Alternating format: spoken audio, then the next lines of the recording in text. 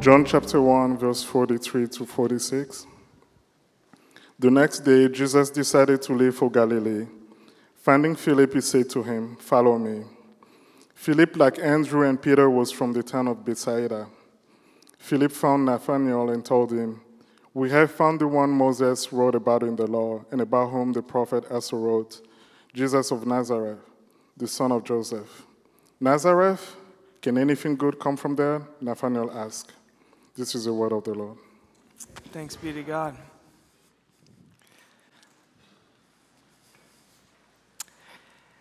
Nancy Abernathy is a professor teaching first-year med students. And one particular semester, her husband, just in his 50s, tragically and very suddenly died of a heart attack cross-country skiing just outside of their home. And through the grief, she managed to make it through that semester, continuing on in her teaching. And then as it drew to a close, she shared one day with her class near the end of the semester that she was actually really dreading the return of fall the next year and students coming back from summer break. Because Dr. Abernathy begins every semester the same way. She gets a new group of students and she works her way through each and every one of those students, sharing a family photo so that they get to know one another over the course of the unfolding year. And she always goes first.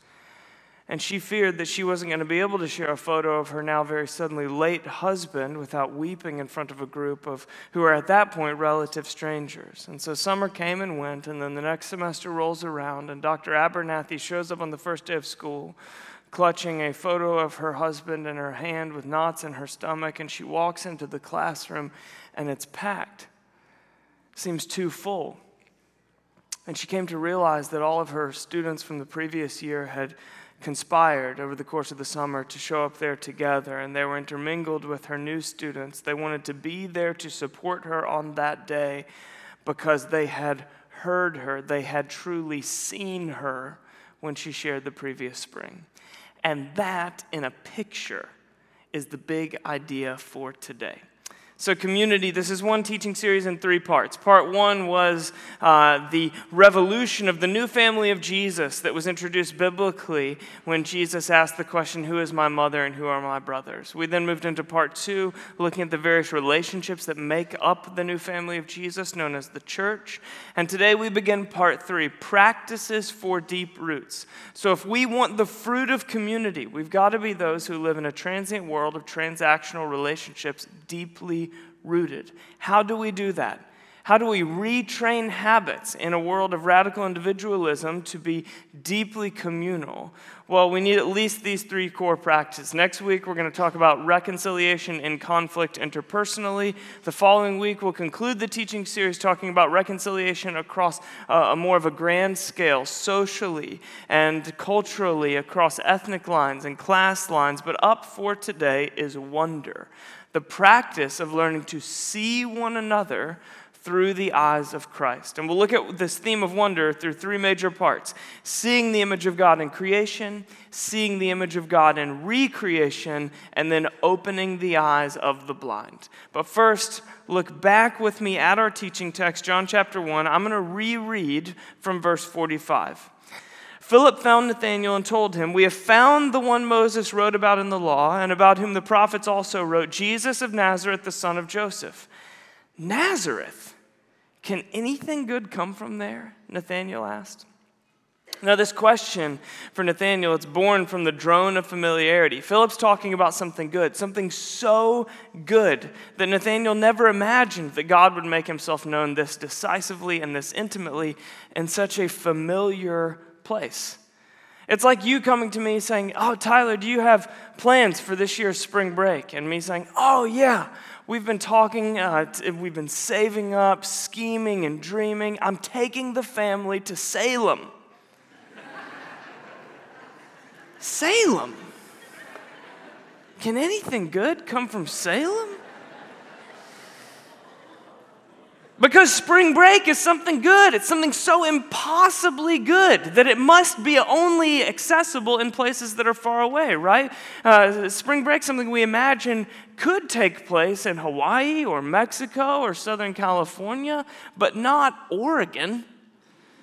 Philip's saying something like, I've found it. I found the one that you've been looking for and the life that you've been aiming toward, hoping for, rumored about for so long, you've probably stopped anticipating it.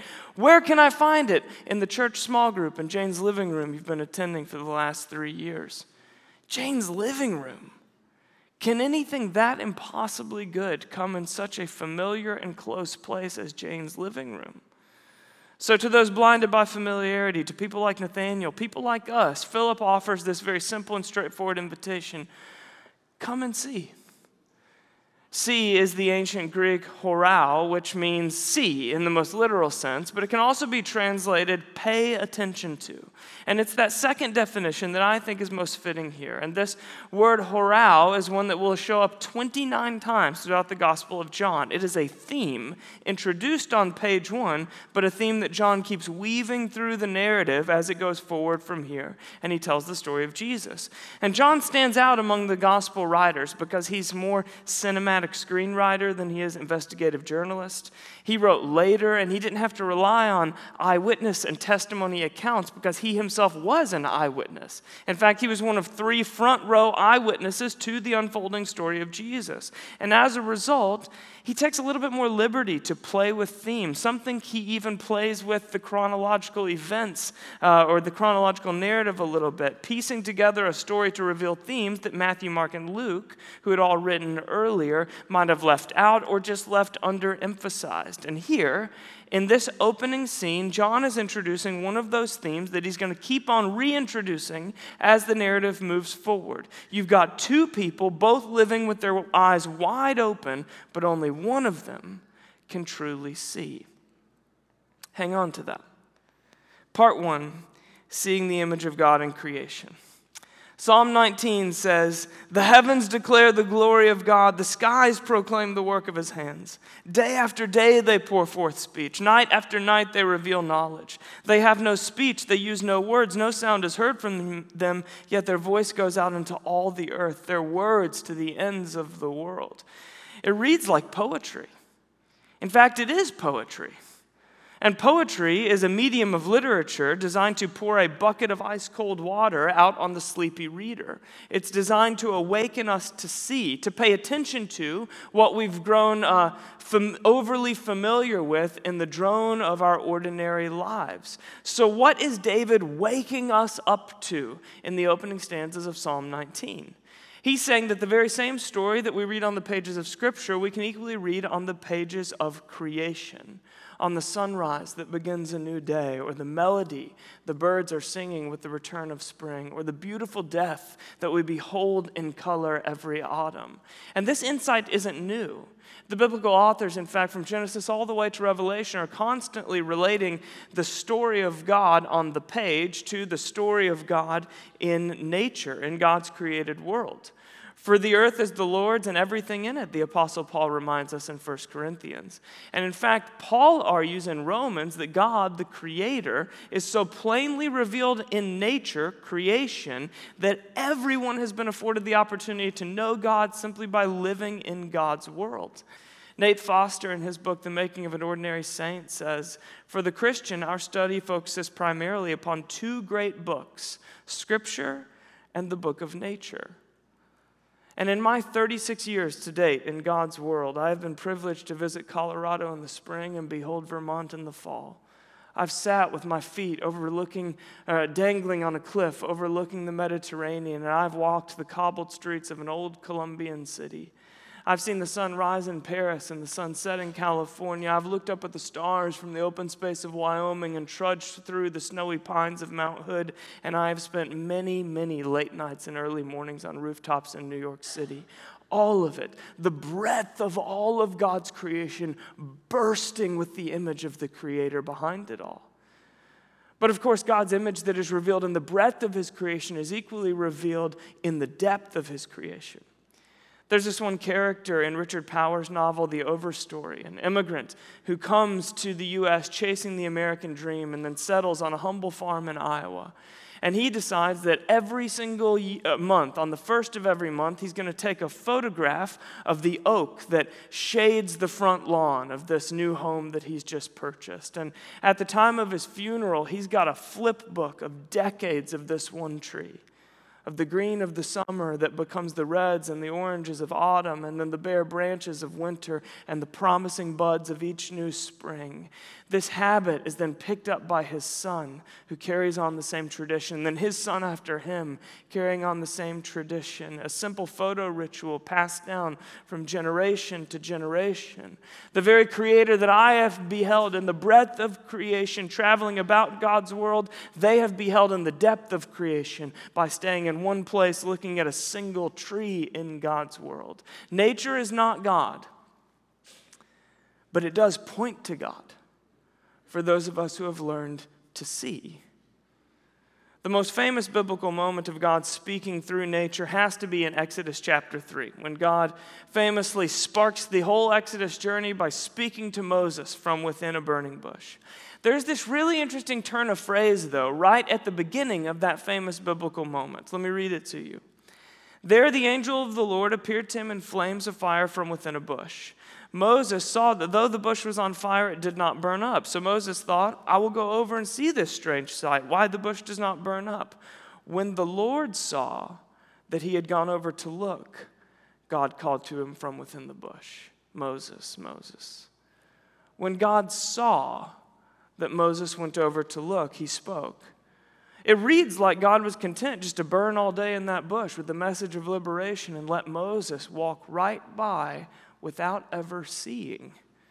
Like God spoke from within the bush because Moses saw the bush, saw it in the sense that John seems to be using in the word, saw it in the sense that Philip was inviting Nathanael to see it. He was paying attention to it, which makes me wonder, how many days might that bush have been burning prior to this one?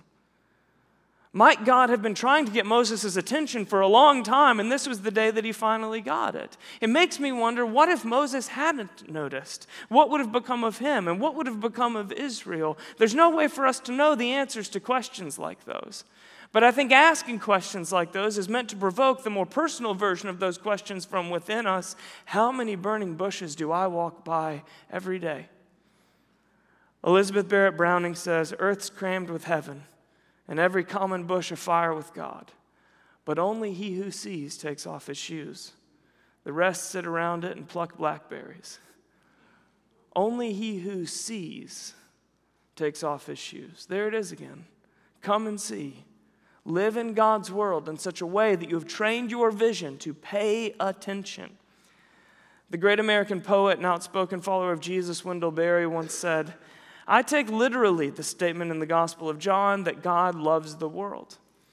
And he became one of the most renowned poets and novelists in American history, but he did not use his fame the way most in his field do to get out of the rural Kentucky home that he had grown up in and instead settle down on a brownstone right along Central Park on Manhattan's Upper West Side, or a painted house on a beautiful hillside in San Francisco. Instead, he stayed put, rooting his life in that one common, ordinary place. Why would he do that?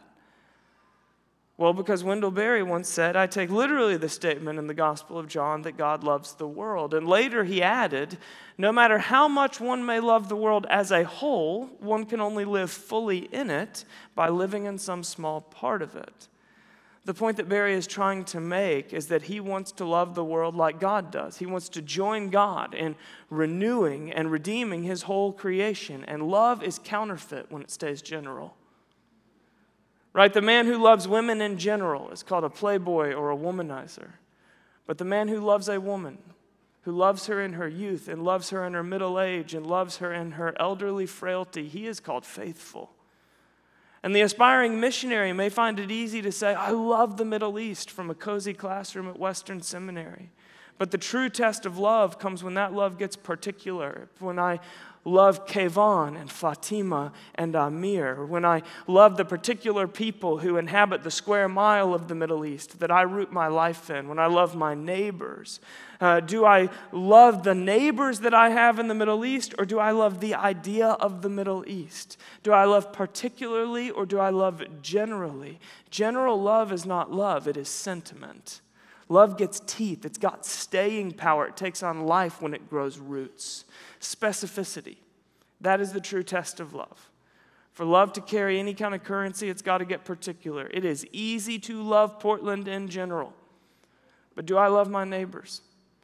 And do I love my city after my favorite restaurant closes and downtown starts feeling different? Do I love Portland idealistically, or do I love it realistically? Do I love it generally, or do I love it particularly? Do I love it selectively, or do I love Portland faithfully? For God so loved the world, John says, that he gave his one and only Son. And in giving his one and only Son, God's love got particular for his world. God loved Nazareth and Galilee and Jericho. God loved Jerusalem and the Decapolis. God loved Peter, James, and John. And God loved Judas, Nicodemus, and Caiaphas. God loved his world by loving a people and a place within his world. He loved his world broadly, and he loved his world particularly. And we, his image bearers, are called to follow suit. Does anyone remember August of 2017 when there was that solar eclipse visible from down here on the earth? I've learned since moving to Oregon, you guys really like to tell people this, that there was some town in Oregon that was like the premier place on the globe to see it. But I was stuck in New York City, so I just saw it in some second-rate place. But I remember that day because I was getting off the F train at 23rd Street. I was right in the heart of Chelsea in a very bustling section of the island of Manhattan. And I remember that moment because North America's busiest, most hurried city stood still.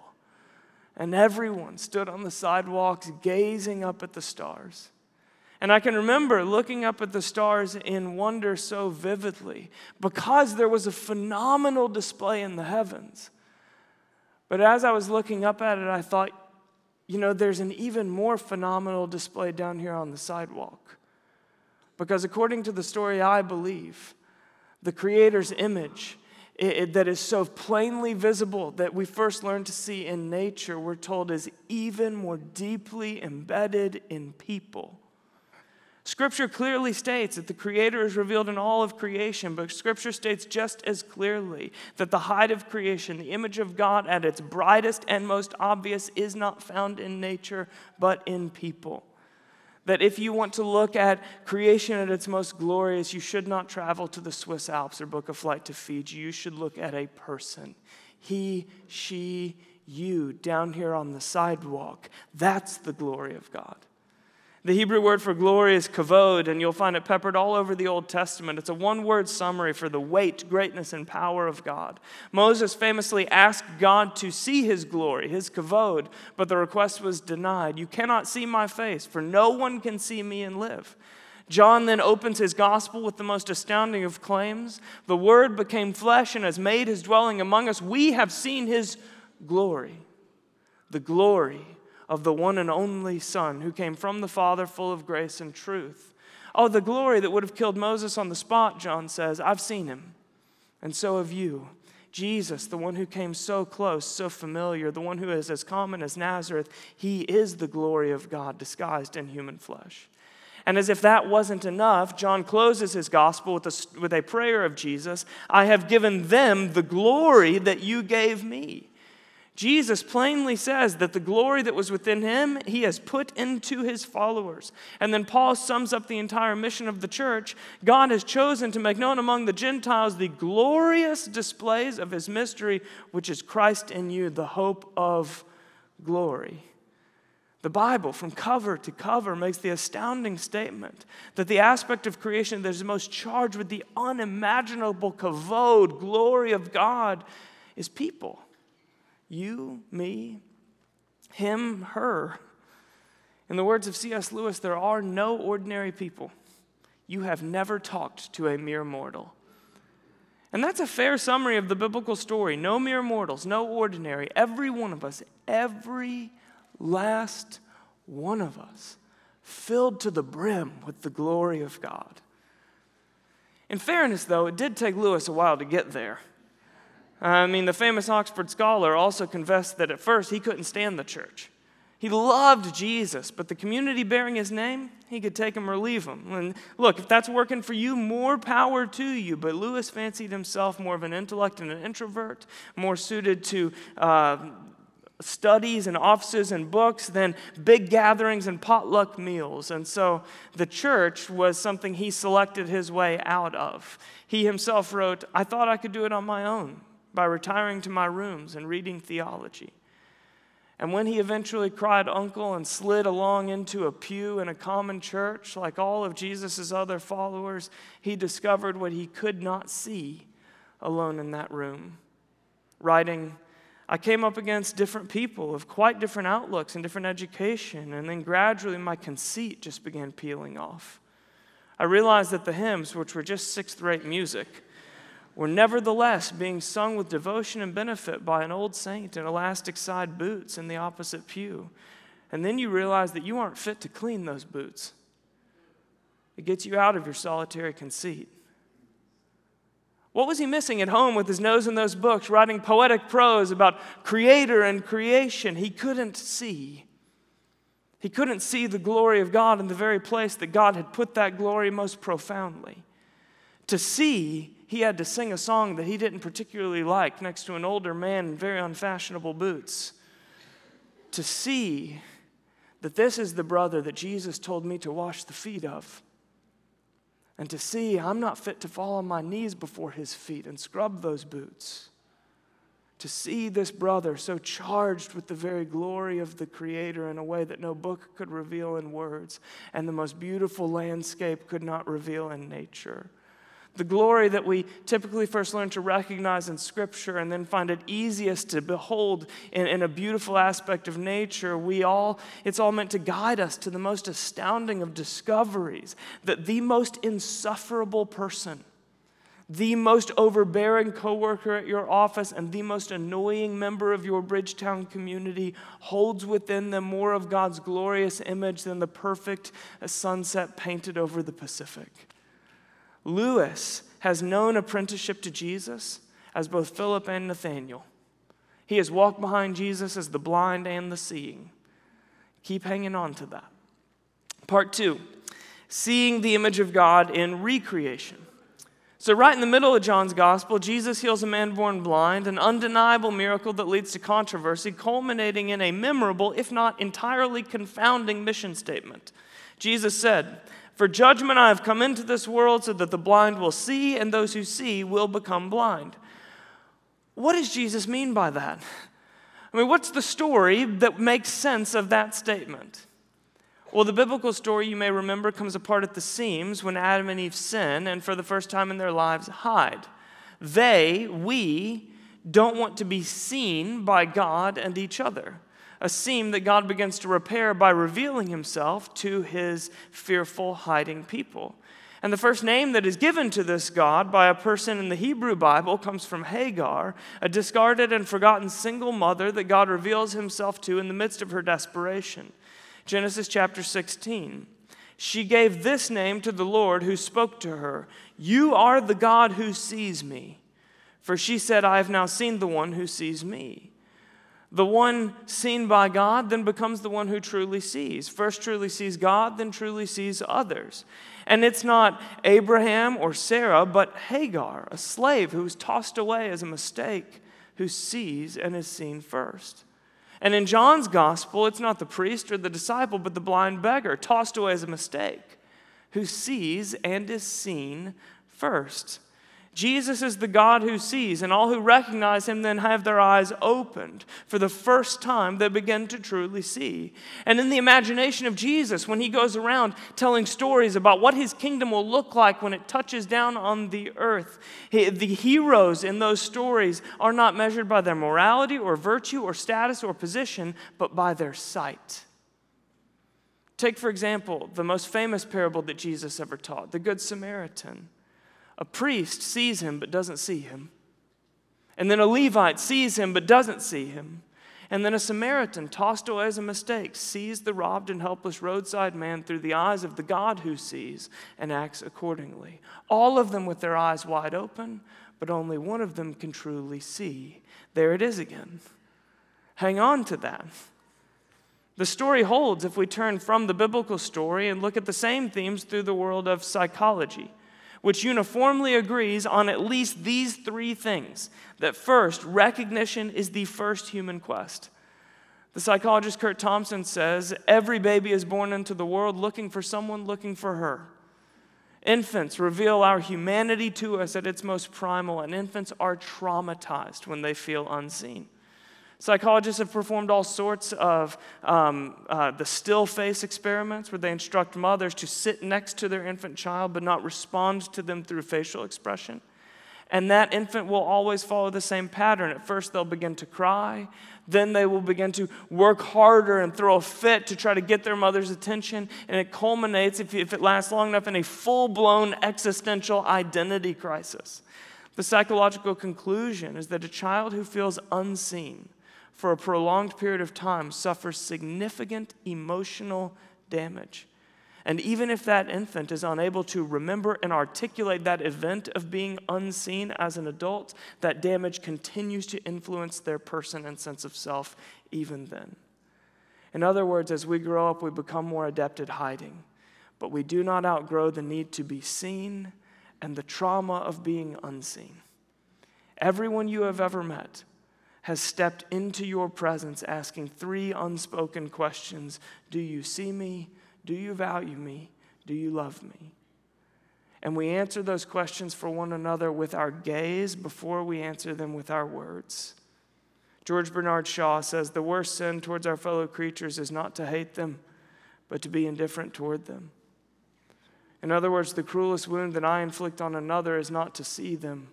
It is to look not to them, but through them, not at them, but past them, to, with my gaze, define them as unimportant or invisible. Secondly, true sight starts with an admission of blindness. Generally speaking, we're very bad at recognition. We are bad at truly seeing one another. And that is not my distant projection onto you. That is the psychological consensus. William Icks is the de facto lead researcher on the psychological value of empathy. He has put a ton of scholarship into how accurate people are at truly seeing one another and perceiving one another. And he finds that strangers who are in their first conversation with one another read one another accurately approximately 20% of the time. That close friends and family members grow to know one another more deeply and therefore do better. They read each other correctly up to 35% of the time. Fascinatingly, married couples statistically get worse at this over the course of their marriage, not better. And ultimately, Icks developed a scale of empathic accuracy, discovering that the very best human beings on the face of the planet at seeing one another deeply and compassionately are able to read another correctly up to 55% of the time. So about half the time. And that's the Pele of empathy, probably not me and you. The skill that we do develop, which benefits and advances us in our culture, is not empathy, but it is empathy's opposite, categorization. We keep mental file folders in our minds for certain types of people, and when we meet someone, we file them away in the correct manila folder in the back of our imagination. We make snap judgments about each other because that is safer, easier, and more efficient. Because when I can box you in, I can continue to move through the world quickly. Categorizing people affords me the privilege of quickly choosing what I have to gain from you and what I have to lose to you, and therefore how and if to invest my time in you. And the trouble with that is twofold. First, we're almost always wrong about how we categorize one another, as we've just discovered. And secondly, more troubling, we form our categories based on the false self, not the true self. When I mentally categorize you, I make you less. I define you in my mental filing cabinet by the lies that you have believed that have imprisoned you, not the truth spoken into you first that sets you free. We tend to get our categories from the accuser, not the redeemer, and that, my friends, is a significant problem. And then third and finally, empathy is both a skill and a talent. In his latest book, How to Know a Person, author and columnist David Brooks pieces all this research on empathy together to discover that empathy is a talent. That just like shooting a basketball or doing a back handspring, some people are just born with more capacity to do it than others. They are naturally more gifted and talented at seeing another deeply and truly. But, Brooks goes on to say, empathy is also a skill, meaning that you and I can grow in empathy. That just like shooting a basketball or doing a back handspring, everyone can practice and grow in seeing one another truly and deeply. I'm never going to shoot a basketball like Steph Curry. But if I practice, I can get better than I am right now at shooting a basketball. Empathy works the same way. And empathy is the psychological word for what Jesus labels sight, the ability to see another as an image bearer of God and then respond to them accordingly. For judgment I've come into the world, Jesus says, so that the blind will see and those who see will become blind. And over the course of our lives, we tend to magnify or minimize one another. We see the true self drawing the true self out of hiding, or we see the false self coaxing one another to just layer on the fig leaves. And one of the more humbling aspects of my life currently is the honest realization that in spite of how I would like to think of myself and who I would like to become, I am not, in a core description of my personality, an empathetic person. I've recently been quite convicted by the truth that I am pretty quick to speak and pretty slow to listen, that I occasionally make others less despite my sincere desire to make them more, and that I struggle to see others the way that Jesus sees them. And a tension that I live within as a Bible teacher is that sometimes I get to teach the Scripture out of my life, inviting you a few paces into a place that I've been, but other times I'm teaching you the Scripture in spite of my life. Saying, if I'm reading the map correctly, this is where we're trying to go, but let's see if we can get there together. And this is one of those teachings. So I'm going to invite you into a practice that I'm aiming my life at, but certainly not one I've mastered, not even close. When it comes to today's teaching, I am more Nathaniel than Philip. I am the blind man by the roadside, crying out, Lord Jesus, Son of David, have mercy on me. And the good news is that he will. And just in case I'm not the only one who's there, part 3, opening the eyes of the blind. What are the practices for growing in the skill of empathy? How can I partner with God in opening my blind eyes to see others as he sees them? Let me give you 3 core practices: curiosity, pace, and meditation. We'll take those one at a time. So first, curiosity. How many of you have ever worked in the food service industry, by a show of hands? Exactly, 80% of the human race, right? And in spite of that fact, we still eat at restaurants. It's stunning. Zadie Smith's novel White Teeth tells the fictional story of Samad Iqbal, who works as a restaurant server in London. That's not what he ultimately wants to do with his life. It's not where he pictured himself being at this stage in his life. It's not where he hopes to be 5 years from now, but it is where he is today. And Samad hates the perception that comes with his vocation. He's a complex person with a complex past. There's so much more to him than just the guy refilling your water glass, but he feels that's all you ever see. He works a job with constant human interaction, but that interaction never humanizes him. It reduces him from a person down to a role, a necessary background character in someone else's nice evening. And so Samad, at one point in this book, he daydreams about waiting tables with a sign hanging around his neck. A sign that reads, I am not a waiter. I've been a student, a scientist, a soldier. My wife is called Alsana. We live in East London, but we would like to move north. I am a Muslim, but Allah has forsaken me, or I have forsaken Allah. I'm not sure. I have a friend, Archie, and others. I am 49, but women still turn in the street. Sometimes. In this short paragraph, the deep longings of his heart are laid bare. The longing to live a life of significance. I'm more than just my current position. The longing to sacrifice for something that matters. I've got friends and family. The longing to understand his meta place in the whole story of the world, his struggles with God, and his perception of the divine, his longing to find a home at this stage in his life, searching for roots in the city, a longing to be noticed, even if it's just by the glance of a woman passing on the street. The subtext of every line is, I want to be seen.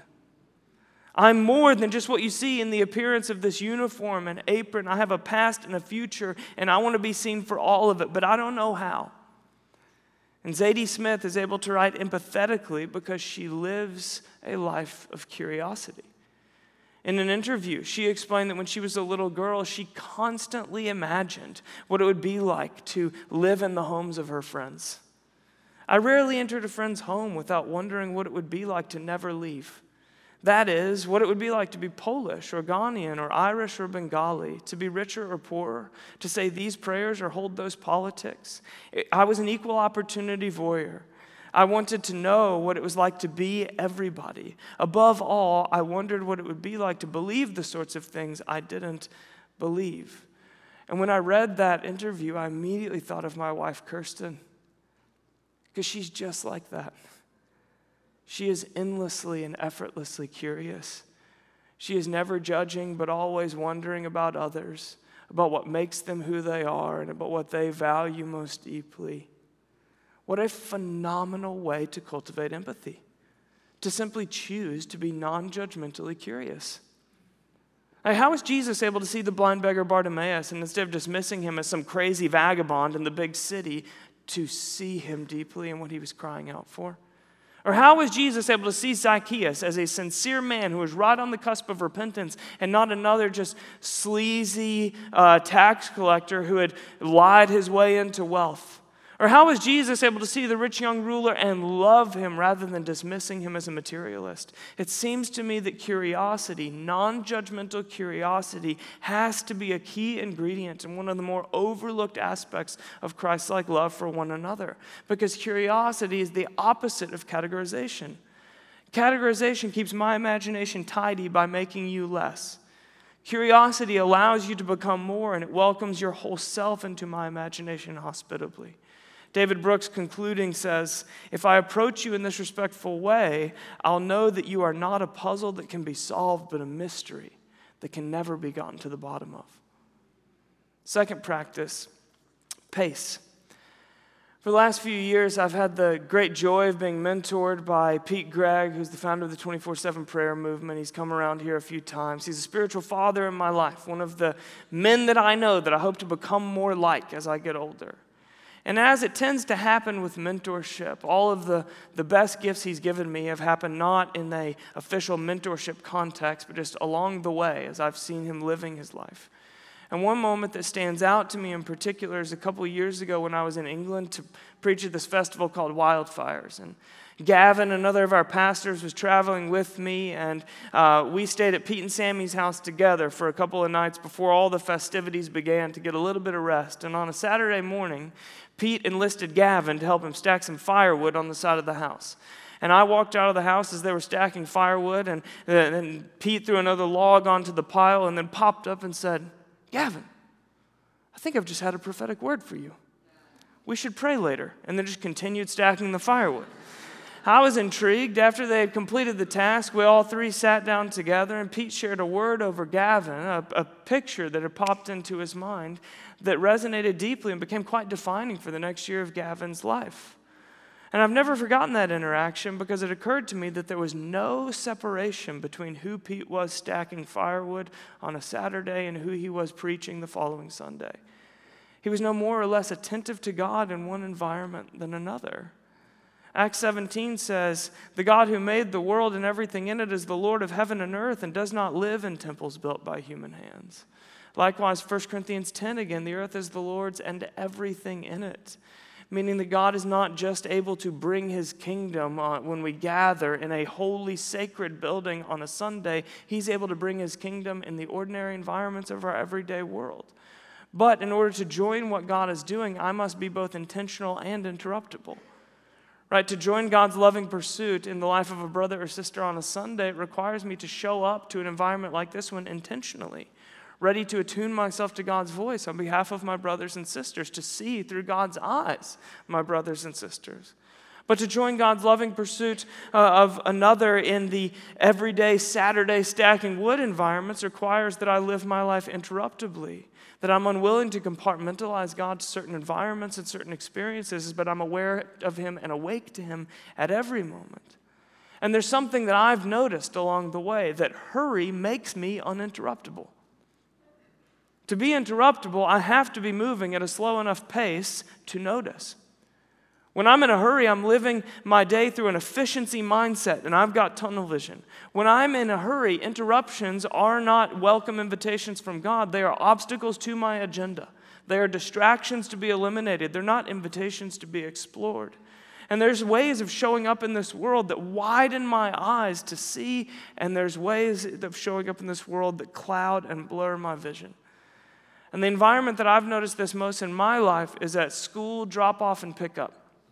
Does anyone remember that when kids used to attend school? I'm just kidding. I'm for you teachers.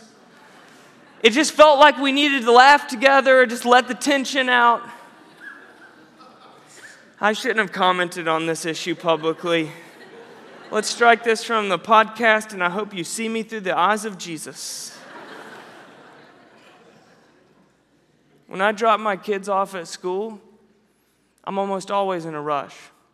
I've got 3 little boys, and so that means that a lot of my life outside of work consists of just playing chauffeur. I'm dropping them off, picking them up, taking them one place. I'm almost always in a rush because I don't have a lot of time, and so I always feel like I got to get from here to there to get this or that done as quickly as possible. But Kirsten, when I'm with her, it's like she's the principal of the school. Like she knows all the parents and teachers by their first names, and she's catching up with people, and she's asking about their doctor's appointment this week or their kid's soccer team or how she can help because she knows their spouse is out of town this week. And that's not because she doesn't have as much going on as me. She's got plenty going on. We have a 1-year-old. And if that dude's nap schedule gets thrown off, it's like detonating a bomb inside of our home. She very much has a lot going on. But she's not showing up to the world hurried because she is not living among others by efficiency mindset. She's living among others by a relational mindset. She is entering deeply into the lives of our neighbors, and I'm a ship passing in the night. If you were to ask me which one of the 2 of you is likely to show up really intentionally on a Sunday ready to preach a sermon, it'd be me by a long shot. But if you were to ask me which one of the 2 of you is more likely to have a prophetic word for a friend while stacking wood on a Saturday, it'd be her by just as big of a long shot.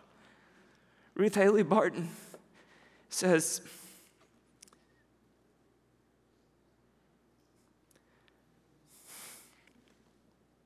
we're blind to the bush that is burning in our own backyard and the wisdom that is contained in it.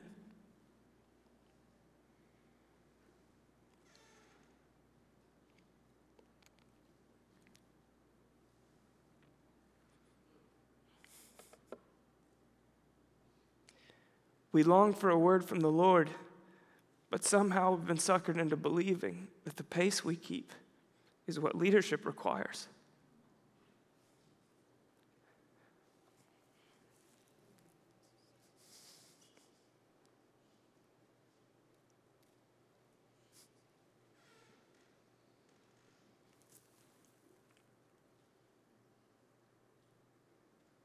We slide inexorably into a way of life that offers little or no opportunity for paying attention, and then wonder why we're not hearing from God when we need God most. I'm sorry. It's just that I'm learning to slow down and to live at the speed of relationship and not the speed of efficiency. And that's because I want to be the kind of person that moves slowly enough in the world to see others as they truly are, to know them deeply. The kind of person that draws out the true self in others, and the kind of person who's just as likely to have a prophetic word on Saturday stacking wood as on Sunday leading worship. I want to become more like Pete. I want to become more like Kirsten.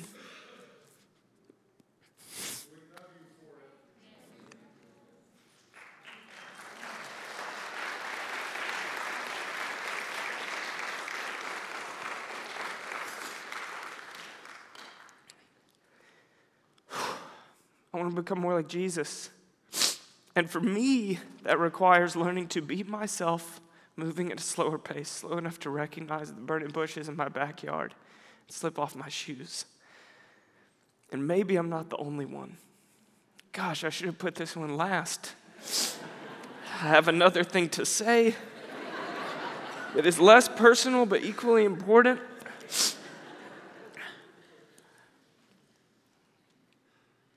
I'm so proud of who you are, Kay. I didn't know it would be hard to say this with you in the room. I'm so proud of who you are. I see so much of Jesus in you. I honor who you are. All right. All right, last practice, meditation. And I don't mean meditation in like the Zen sense. I'm talking about sight. I'm talking about what you pay attention to as you make your way through the world. Right? Garbage in, garbage out. We've all heard that a bunch of times before, and that is true. Interestingly, that has fallen out of fashion. It's fallen out of fashion to be discerning these days about the content that you let into your life when you have the willing choice, mostly about the media that we consume and the company that we keep, as if it's some embarrassing blemish on a prehistoric version in church history when most of us were fundamentalists that we need to scrub ourselves clean of, when the truth is, being discerning about what you let into your imagination is cutting-edge psychology, and that you and I have a great personal responsibility in the thought patterns of our minds and the way that we see the world.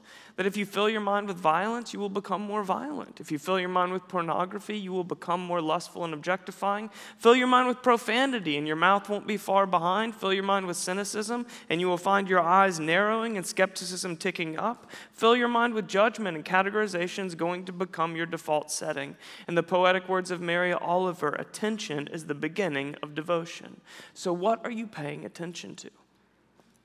Like when you have the freedom to direct your attention and your imagination wherever you choose to, where are you choosing to point it, and what is it doing to you? The only issue with this garbage in, garbage out phrase is that it stops at the negative. It's true, but it's not all the way true, because Scripture says that the same principle can be applied positively. Wonder in, wonder out. Finally, brothers and sisters, whatever is true, whatever is noble, whatever is right, whatever is pure, whatever is lovely, whatever is admirable, if anything is excellent or praiseworthy, think about such things, says Philippians 4. Attention is the beginning of devotion. Watching reality television teaches you to minimize people, to form opinions and categorize them as villain or hero, substantive or shallow, to make them less, not more.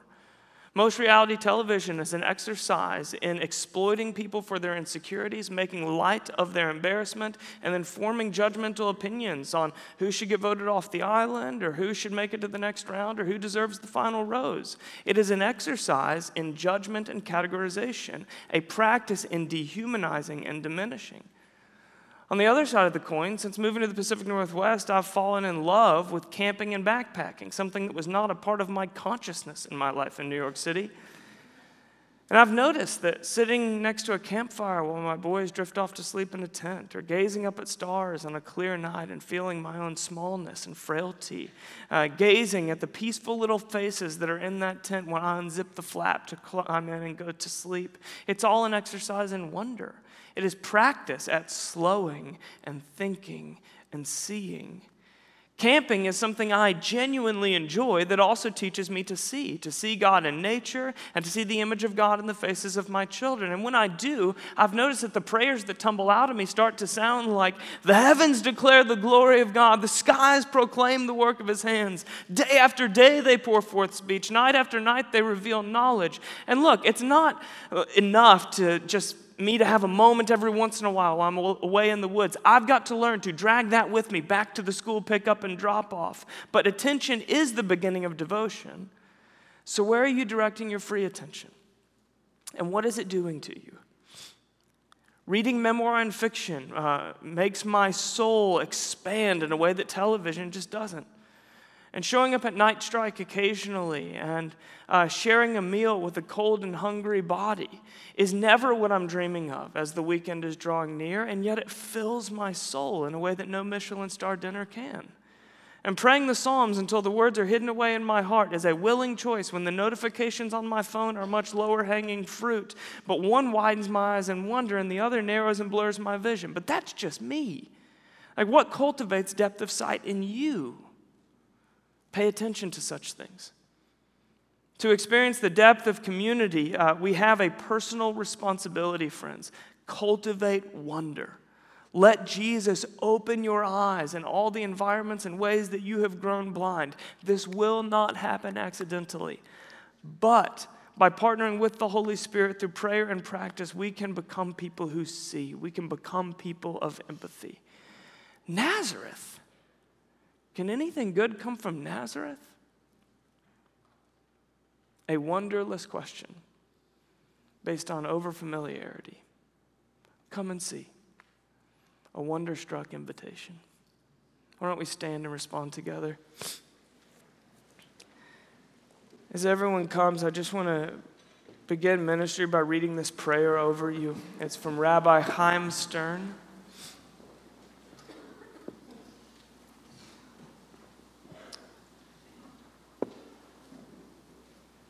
Let us become still. Days pass and the years vanish, and we walk sightless among miracles.